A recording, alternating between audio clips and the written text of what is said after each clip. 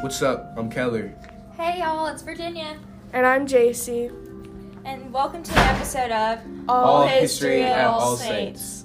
Today we will be diving into a segment of Keeping Up with the Aquitaines.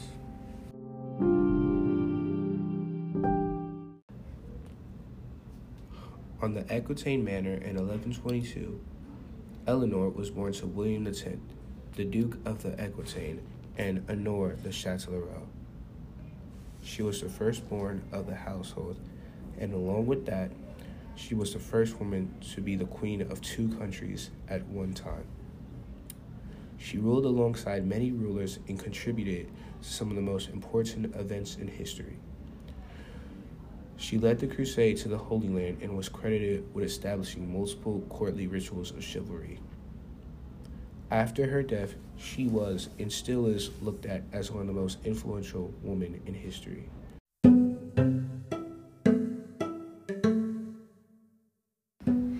In early Aquitaine, or modern-day southern France, there was a large castle on the estate for the Duke and Duchess of Aquitaine and their family. In the manor, the head family had peasants working for them such as farmers, carpenters, blacksmiths, and cooks, making their own necessities. In 1122, the family had their firstborn, who they named Eleanor. She was the daughter of the Duke of Aquitaine, William X, who educated her in literature, philosophy, languages, and trained her for court when she became the heir at 5. She lived her young life in a castle with her younger siblings. At the age of 15, she married her first husband, Louis VII of France, becoming queen. And, did you know, being shocked by the cold weather of northern France, she is said to have introduced the use of built-in fireplaces after renovating her palace with Louis.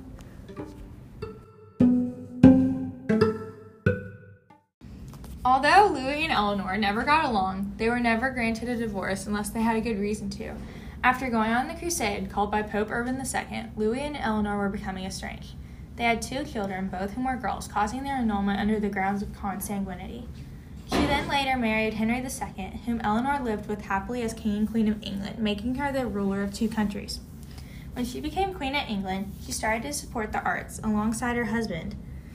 They later had 8 children, some including the most important rulers of England. Replace. Oh, shoot. He took over during a different crusade for Richard. Because he was such an awful ruler, he was forced to sign the Magna Carta.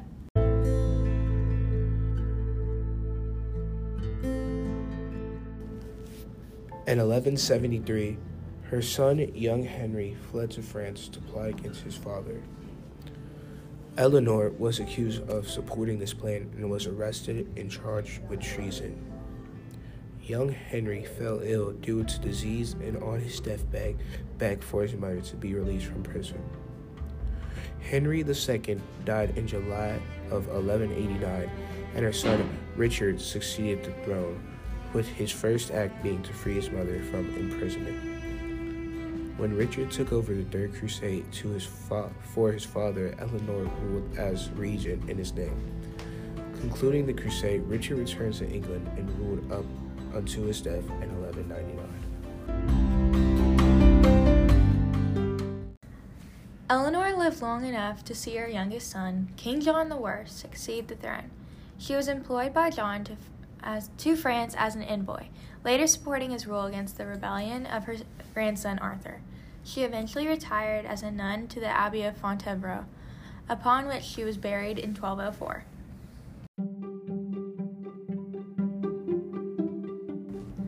From a young age, Eleanor was destined to be the great ruler she grew up to be. She had everything you could ask for. The wit to strategically marry off her kids and put them to the best position to succeed, the bravery to go up against a typical view of a woman ruler in the medieval days, and courage to speak out against her oppression while she was in captivity. Eleanor is the true definition of a role model which everyone can take a thing or two from today.